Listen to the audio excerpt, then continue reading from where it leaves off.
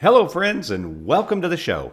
This episode of HR Oxygen is brought to you by Boss Builders University. If you're looking to train up your non-managers and individual contributors, please check out our newest offering, The Art of Being a Great Teammate. In this 12-month program, I'll be taking your employees through the program, which includes topics on communication, managing your boss, getting results without authority, customer service, problem solving, decision making, and much more. The sessions are virtual, running 1 hour each month, and I'll do it using our popular sketch and seminar graphic art and storytelling format. No boring PowerPoints, stale stories, and outdated tools and techniques. The sessions are engaging and provide tactical, practical tools that can be used immediately after the sessions. You can either have your entire organization take the program, or if you have just a few folks, join one of our open enrollment cohorts that start every other month. For more information, visit us online at thebossbuilders.com.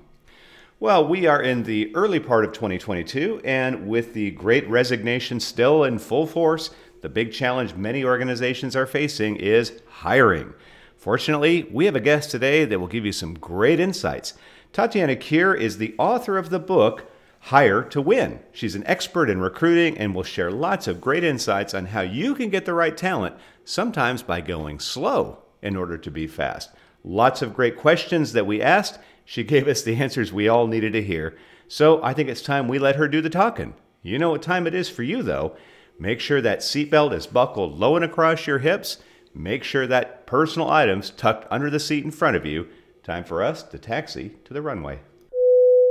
Should the cabin lose pressure, oxygen masks will drop from the overhead area. Please place the mask over your own mouth and nose before assisting others. Hello, and welcome to another episode of the HR Oxygen Podcast, the show focused on the overworked, overwhelmed, and underappreciated HR professional. And now, here is the host of our show, the Boss Builder, Mac Monroe. Tatiana Kier, welcome to the show. Thank you so much for having me. Thanks for agreeing to be on the show. We're going to be talking today about how to transform your hiring practice and win and maximize business results. You are the author of a book, Hire to Win. And so what we want to do in our time together is talk about how we handle this. This is an unusual time for an old geezer like me. I've seen the trends come and go, and we are definitely in a place I have never seen where there is far more job openings than there are people that are interested in taking those. It's a true battle for talent, and I'm hoping that you can kind of help us with that today in our time together. So Sure. Before we get into those questions, Tatiana, I was hoping you could share your background with us because you do have a pretty interesting background. Yeah, it is quite interesting. And I have to say, I really fell into recruiting. I studied political science. And when I graduated, I worked on Capitol Hill. But at the same time, I was actually paying for college. So I was working in retail, and, I noticed that sales just happened to come naturally to me. So I didn't think, that I would be a recruiter, nor did I even know that that was an actual job. But a friend of mine actually went in to work for a small recruiting firm, and that president of that recruiting firm was looking to expand. And so she's like, look, I don't know anyone who's a recruiter, but I know this person who's really great at sales. Why don't you talk to her? So I went through the interview process, somehow got the job, still not real sure how. And then on the first day, I was given a phone and a computer, and they're like, here, go figure it out. You're a recruiter now. So I was like, okay, what do we do here? And combined with the industry that we're in, it was placing chief compliance officers and general counsels and financial services. So I heard terms like, Dodd-Frank, Volcker Rule, Chinese Wall. I'm like, what is that? Like someone needs to help me understand these terms, never mind, what it takes to actually interview someone. I had no idea. But I ultimately, treated it like a foreign language. So I had my little note cards. I had my, Bloomberg in the background. I was reading the financial news. And it worked out pretty well for me, because what ended up happening was I started to share news with candidates about their organizations, about things that I have seen that they may not even be aware of yet. So I was able to build a lot of great relationships and trust with those individuals to the point where I became a top recruiter. And I didn't know that that was going to happen. And then I moved to a different company called Creative Financial Staffing. And they were placing accounting professionals across different industries. And their whole pitch to me was, come help us turn this office around. We have, 50 plus offices nationwide, but the office in New York is not doing well. We're thinking about shutting it down. And a normal person probably would say, no, that might not be for me. But that was actually a really exciting opportunity for me to come in and turn it into an award-winning office. And so I can tell you that we accomplished that, and the office continues to be award-winning, even though I'm no longer there. So that's really cool. And then I joined Leumi, and I really, joined during a time of transformational change. And it's a bank, and it's a bank that's been in U.S. for 65 years. We had a parent company out of Israel that's 120 years old. And, I was the first recruiter. So I'm scratching my head, how is that even possible, right? And, very quickly I understood why, because just like you alluded to, the landscape of hiring is so different now compared to anything in the past. So until I had joined, or we had a new CEO join, until that point, our turnover rate was 1%. Right? People used to be, with a company for 30, 40 years. It was their first job and their last job. That doesn't really happen anymore as much, right? But that started to change even then, where we just had so many updates to our technology, operations, and so forth, and created a talent strategy as well. So we had to transform a talent acquisition practice from having a paper employment application where I think that we were asking eye color and marital status, right? To a very different standpoint. So where we are now, 6 years later, is I feel like I've worked with 6 different companies because the organization has transformed so much, and I learned so much through it. Wow, that is quite a journey. So now you are located in Los Angeles, Long Beach specifically. Yeah. And so aside from the book, what are you doing today? Where's the focus of your effort today? Yeah. So I grew up as a recruiter, I would say, right? So I just explained my little journey Right. Of recruiting. So it just happens to be really, came naturally to me. It's not something that I had to work really hard at. Maybe unfortunate or fortunately, I'm not sure.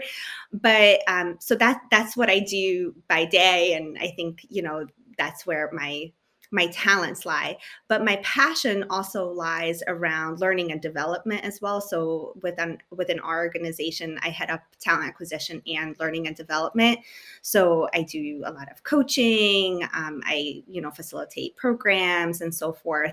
And then by night, I put on my superhero cape on, and I'm like, how can I help any hiring teams who are just using practices that may be outdated? So I wrote this book. I'm hoping to perhaps, create a community of individuals who can learn from each other, the art of recruiting and hiring and other talent practices. So I do have a website and so forth, but it's very, very early stages at this point. Yeah, but a lot of stuff for you to come in cold. And that's how a lot of HR professionals get in that role. They're admin assistants, they're, program or project managers, and then boom, they start in there. And before you know it, you've made it an entire career. But you focused and drilled down deep on recruiting. And I love the fact that you really talked about sales, because in a sense, I think that's what recruiting is. You are selling. When I was in the military and getting ready to go in, I was sold by a recruiter. Now, that guy sold me a bad bill of goods, but he still sold it to me. But that's what recruiting is. So now let's talk about some of the concepts that have worked well for you, because our audience, again, is probably struggling with this, and the techniques that you've put together, I'm convinced, are going to be able to help. So let's talk now about remote first hiring. Why are so many people struggling with this? Yeah, so, pre-pandemic, right? Like it was pretty unheard of to hire someone who you didn't meet with in person, who you didn't, sit across the table from, shake their hand and so forth. And, post-pandemic in the current environment, the same techniques are just put in place. They're just done virtually, right? We still rely so heavily on gut feelings. Just, do I see the fire in their eyes? Do I see a connection with them? Do I have similarities with them? So where managers are really equipped is that they're using the same tactics that they had done in the past. However, candidates' behaviors have changed, right? No longer are candidates just chasing a bigger paycheck. There are other things that are important to them, like what's the life work balance looks like. What's how can I live life that is important to me outside of just going to work?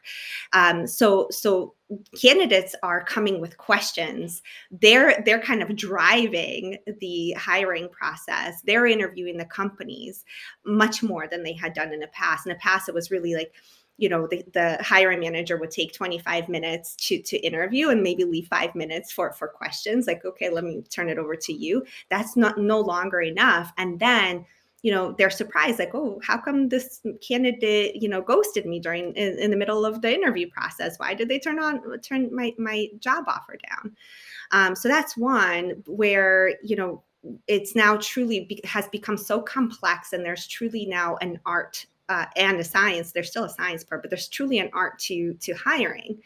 And that continues the process to post that when the hire is made, right? So typically when a new hire starts, they would have some sort of onboarding plan that would likely include somehow to integrate the new hire with the team. So a lot of times pre-pandemic, they would say, let's go to happy hour. Right. Well, that's great. You have like little side conversations and you're able to talk one-on-one. You come together as a group, but maybe it's too loud. So you have like little side conversations. But if you take that same practice to make it virtually, okay, well, now you just have one conversation. And instead of having side conversations and building relationships, you're just creating a stage for one person at a time to take the stage. And at the end of the happy hour, some people would come away, feeling really good about their performance on stage, and some people won't.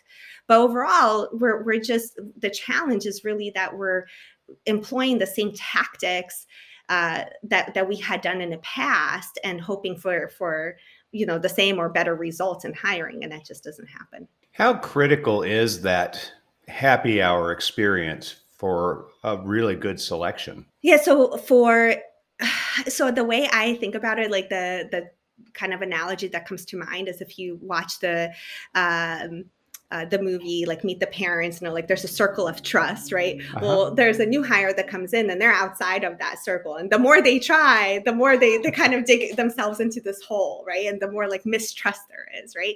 So it is really critical to integrate that new hire into the team quickly, because they're not able to turn to the left, turn to the right, like they would in person, to say like, hey, like, let's go grab lunch. Hey, like, by the way, how does this manager like to communicate? Do they like one-on-ones weekly, every 2 weeks? Do they like phone calls? Do they like emails? Like, how do we communicate as a team?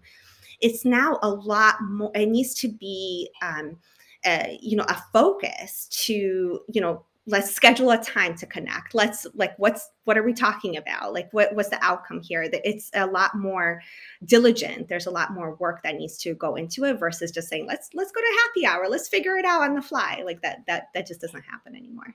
Yeah, I love that analogy of circle of trust. And I have a feeling that for a lot of organizations now, they've put up a big barrier in that circle, because I think that is the experience. People are ghosting them. People show up for a while, then they turn away. I read just a couple days ago that Home Depot is now really, because they realize that there are so few people for jobs, that if you say, well, we're going to have a meeting next week, and then we have a group interview 2 weeks from now, and then 3 weeks from now, we'll probably have a final interview. I mean, when I got out of the Navy, that was the way it was. It's like it took me 3 months to get a job. Anymore, no one's going to tolerate that. Home Depot says, you interview today and you pass, tomorrow you start. And boy, you got to just snap people up quick. So all of that being said, now how is that going to impact the hiring process from now for maybe the next few years? Because I think that's really going to be it. We got to do it right, but we got to do it fast. And I think some would argue, no, actually slow is fast. But when you need people, you can't wait around. How's this going to impact kind of the processes that you use? Yeah, so I really like that you said like, no, slow is fast, because, I think that there's a time to move faster and there's a time to slow down. So here's when we need to slow down. This is where I've seen managers try to move too quickly and it becomes an issue. And that's around creating a job description, right? So when usually, a hiring manager is told like, okay, great, you can hire someone, right? What do? They're like, great, let me go look on LinkedIn. Let me look on Indeed. Let me type in that job description and let me borrow some of that job description into my own job description. And so what ends up happening, they create a very generic, very vague job description, hoping to cast a super wide net of candidates, which they do. Then they invest a pretty big chunk of time of screening candidates, because now you have like 500 candidates who applied because the job is so vague. Everyone's like, well, maybe let me try it. Let me see what happens, right? So they go in and they invest a lot of time of doing pre-screens where, we're not even real sure what we're exactly looking for. We're just saying like, I'll just know it when I see it. There'll be a spark. I'll just know it. When I have the perfect candidate on the phone, I'll know it. So there's so much time that's invested. And the analogy here that comes to mind is like, if you're trying to build a piece of furniture from IKEA, everyone goes to IKEA and the directions of putting together that piece of furniture is right on top of that box. But the amount of time that direction is ignored is great, right? Because everyone's kind of thinking like, oh, I got this. I know how to put a table together. Let me start putting this together. And then all of a sudden you come to the end and you're like, oh, there's this extra leg. What do I do with this leg? Okay, so now you have to either like work backwards or try to figure things out. And that's what job descriptions, when you try to go fast, this is what it looks like. You're like, I'm just going to figure it out as I go along. Well, you're probably losing some game-changing candidates in the process because A, they're not going to apply to a vague job description. And B, they're probably interviewing at other companies who already had it figured out. So while you're trying to figure it out, they already figured it out. So this is the opportunity to slow down. And I know it's hard because if you have, as a manager, if you have all this work being piled up, all you need is just a body to delegate the work to. I get it. But if you kind of looked at the return on investment of time that you have to put in place of rebuild that piece of furniture or rehire someone or recreate a job description, I would say slow down first and create your job description, create an interview plan, identify what competency skills are important to you and how you're going to interview for them, who's going to interview for them. I've actually had I had seen a job posting yesterday where they actually wrote out their interview process. It's going to take 30 minutes with this person. It's a technical interview. It's 60 minutes with this person. It's a peer interview. To me, that's very much attracting to a top candidate because they know exactly what they're getting themselves into. They may choose not to apply because they say like, look, this is too much for me as an interview process, but at least there's no wasted time, right? Like, the company, this is important to me. And the candidate is like, this is important to me not to go through the process. Well, then it's not a fit. And there's a lid for every pot, right? Or a pot for every lid. So that's okay to say, that's not going to work. And then the opportunity to go fast, you're 100% right. Because once you're engaged with a candidate, if you try to figure out, well, who's going to interview them next? Oh, wait a second. Let me see when their calendar is available. Oh, let me see. Oh, no, they're on vacation. Oh, that's where you have an opportunity to actually go faster because you had figured out what you need up front. Hopefully you've engaged those individuals before you post a role and say like, hey, I really value your opinion. I'm going to engage you in the interview process. Here's the competencies that I want you to help me assess. They'll prioritize, interviewing. I've had individuals who actually, interviewed candidates during their vacation because they realize how important it is to go fast in this process and extending an offer once you have the top candidate. So I like that balance of slow and fast and being nimble. Now, we've recently had an experience, and I'll go ahead and I can share this on the air, but I'm looking for some folks that can do some of the training that we do because I'm at the point some days I'm doing 5, 6 sessions. And so we put an ad out on Indeed, and I know a little bit about this, so I was very clear the things I was looking for, and Lisa sent it off, and we started to get candidates. Well, she's like, okay, we're at 45. Then like an hour later, okay, we're at like 50. Okay, now we're just going. She said, I'm gonna stop it. I said, okay, let's stop it. So we started to look, but I'm telling you, as I went through these, I'm like, what the hell thing did you all read here? I've got people that have zero training experience, and I got a ton of people that say, oh, we're good at teaching, Salesforce, and we're like, I don't need technical trainers. We don't teach people how to work Excel here. We're doing the business of management development. And out of all, I think we shut the thing off at 61. And of the 61, I only found 2 that were even close. And we've talked to both of them. We're still in the process right now, but it's overwhelming. So I think you throw that old school way of searching for work, which is the shotgun approach, and when I was getting out of the military, that's what people say. You should be putting out, 50 to 100 resumes a day. Like, well, geez, if a sniper shot that way, they'd kill all the good guys, right? So we're balancing some of the people with that still. I'll just throw it out and see who takes it versus me as the company. Like, I need a very specific set of skills here, and not just the skill. I need the person that fits in this place pretty well. How is all this going to balance out, in your opinion? Yeah, it's so interesting. So I heard another military rule, and tell me if this is correct or not, but there's that 40-70 rule, right? Like, you need between 40 and 70% of the total information to make a decision. To make a decision. With less than 40%, you will likely make a poor choice. And with more than 70%, you will end up taking too long and the decision is made for you. How does that resonate for you? Yeah, so it's somewhere in the middle then. There's a balance then, right? Right. Well, there's a balance. And also too, if we're expecting a candidate to check off 100% of the skills that are there, we're going to be waiting for a real long time. I've had hiring managers who would start listing out, 20 different like must-have skills. Like, they need an MBA, they need to have 10 years experience, they need to have this industry experience and this, technology experience and so forth.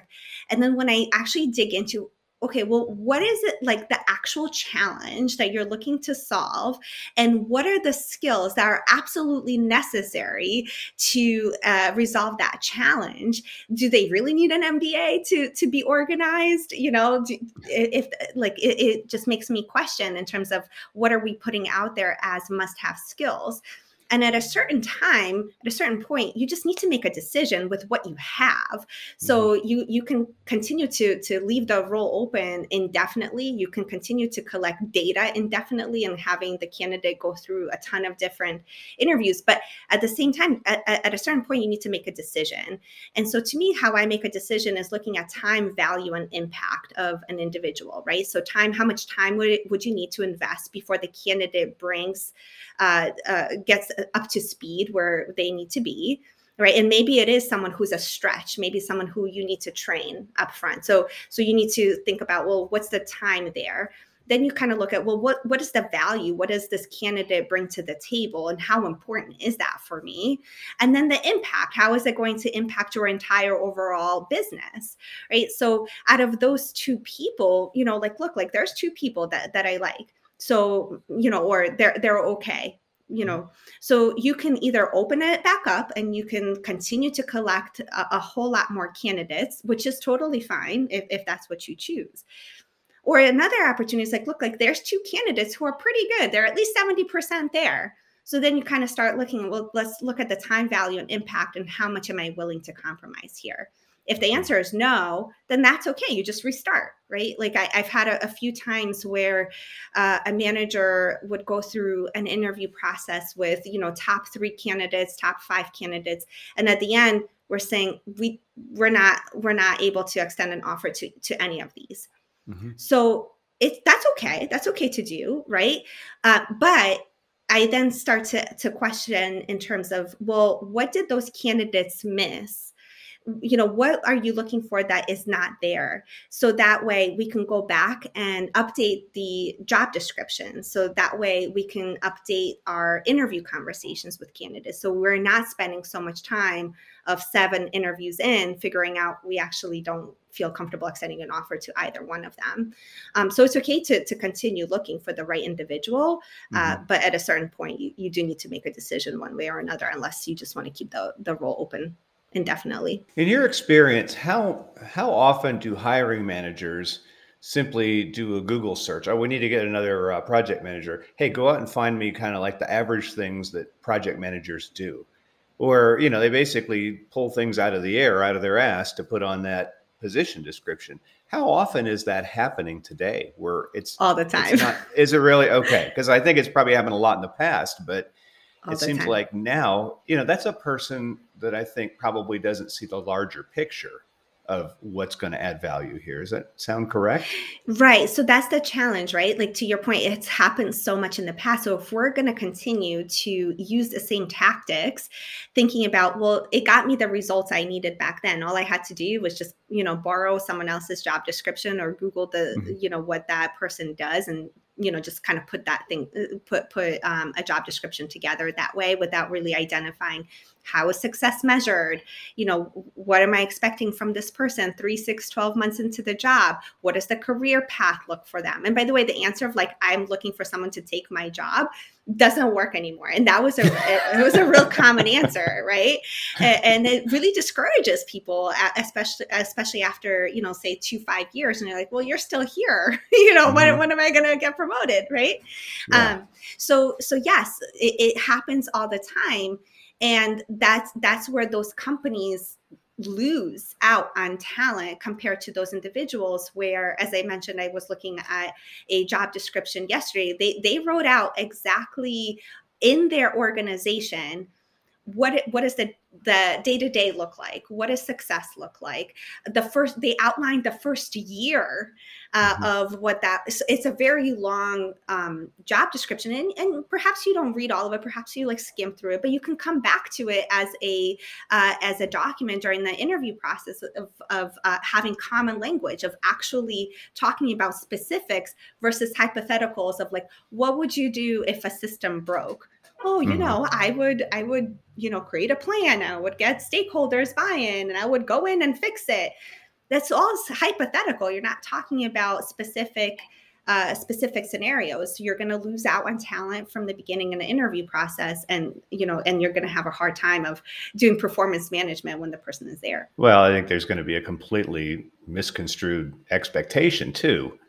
So that's the traditional way that people tend to look. And I have seen some of those descriptions on LinkedIn where it's like, this is what you'll be expected to do by the 3rd month. And I thought, wow, it's pretty good. If I was looking for work, that would be really helpful. But what about the other piece of this? Because that's one thing that I did learn as I was transitioning out of the military. And even when I taught some of these transition courses, is that majority of people today that are finding jobs are finding them through their network or connections. Now, if that's true, and I think it probably still is to an extent, how can hiring managers actually feed that process? Because they're out looking for talent too. How does we always say you need to network your way into a new job. Let's see it from the hiring manager's position. How do we encourage a network into that position? Yeah, so there's a couple things. One, you need to, actually put it on your calendar and make it a habit of doing it. There's a saying, right? Like, if it's not on your calendar, then it won't happen. Right? So if you're just saying, oh, I'm just going to network, I'm just going to build connections. If it's just such a broad concept, when are you actually going to do that? You need to create a plan of how to do that. And you need to identify, for what is your approach for each type of person, right? So if it's a game changer individual who would literally change the course of your business, but you may not have the budget currently, you may not have a role currently, whatever your constraints are, it's still really important to build that connection with that individual, because you know what, even if you never hire them, they may introduce you to other people. They may open up their network, whatever the case may be, but they want to be treated like a game changer, right? Compared to a stretch individual who are looking for, their next step in their career, as a manager, there's going to have to be some training involved. And, that may not be the best scenario in all instances, right? It needs to be a right time and place for you to bring on a stretch individuals who you're hoping to train and hire. So there's that one component of actually being strategic in your networking. And then second part is, I had known I work with a manager who does it exceptionally well, where he thinks about, well, if I only network within my network, I'm going to hire people who look like me, talk like me, think like me. There's no diverse thought, right? Mm-hmm. So he kind of thinks about, well, let me think about what am I missing on my team? And it happens to be a sales professional, and sales professionals typically are really good about, I need to have my team represent my clients. They actually need to be connecting with my clients. So he thinks about, well, who are my clients?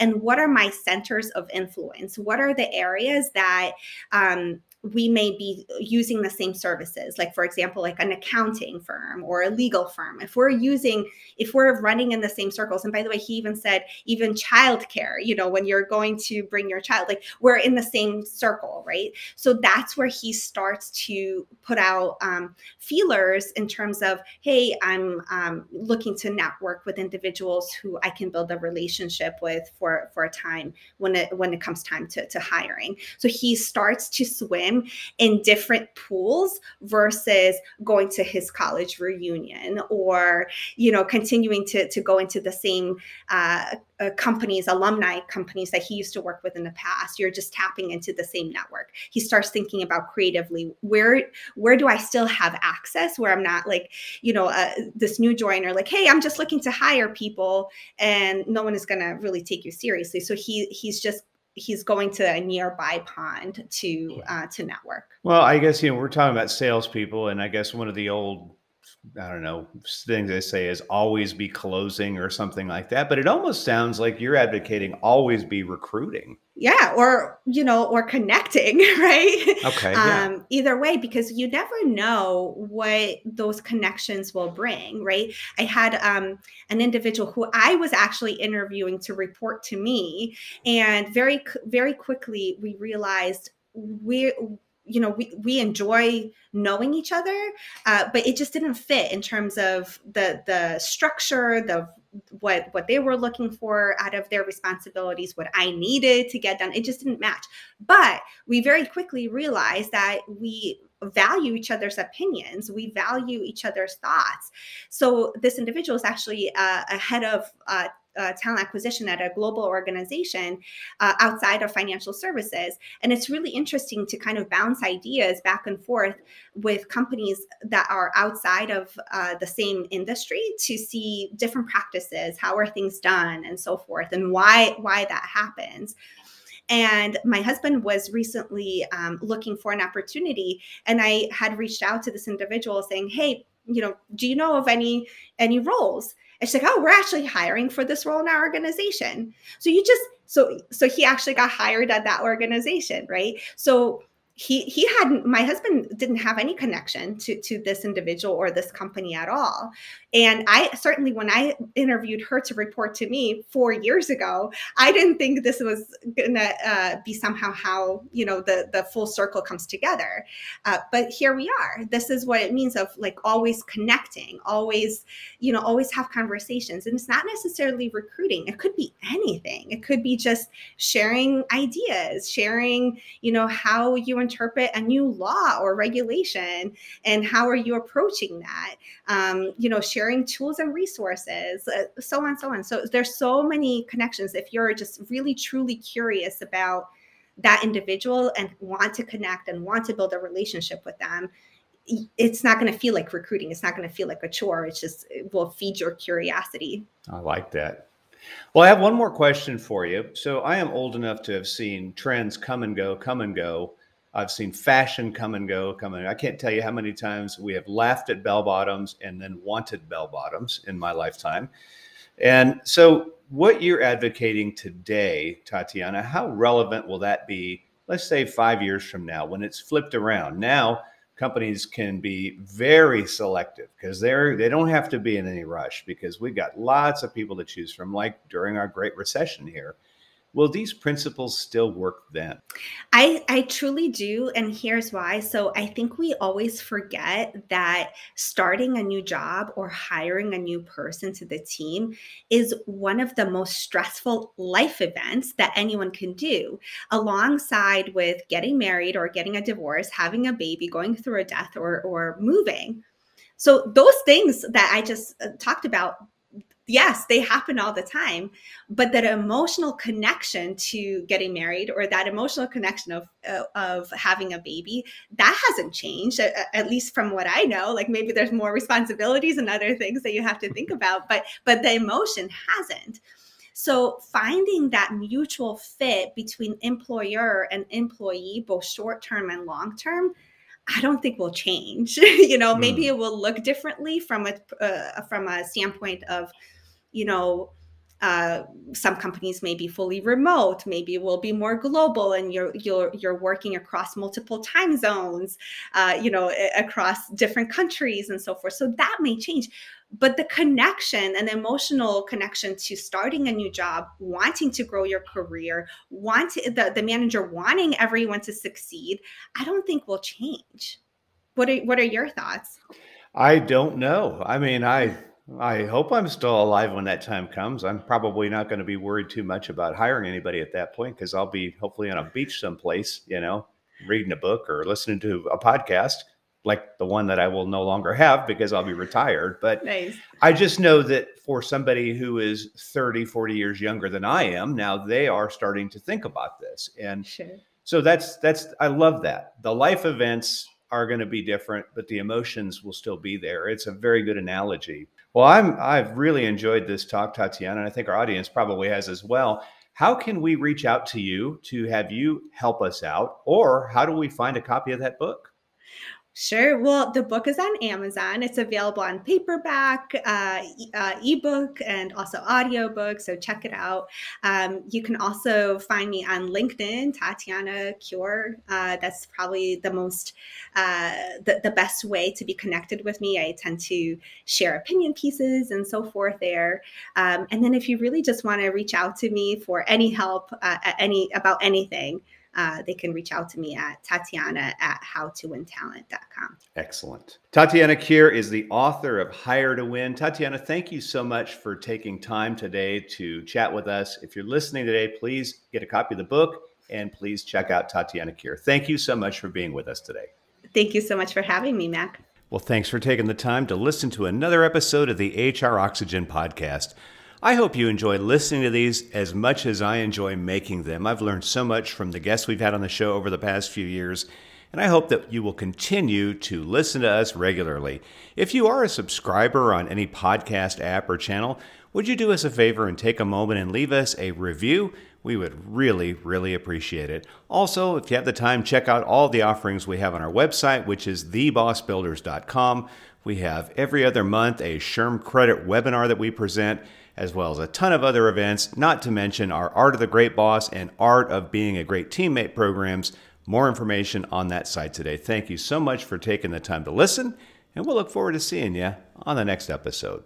Oh, by the way, you may want to unbuckle that seatbelt. I think we just arrived at the gate. Thanks for tuning in to another episode of the HR Oxygen podcast. We hope you found something today that will relieve your stress, feed your soul, and pump you up to face another day. At Boss Builders, we want to let you know that we appreciate the hard work you do every day as an HR professional. And, as a reminder, always make sure to adjust your own oxygen mask before attempting to help those around you. Be well.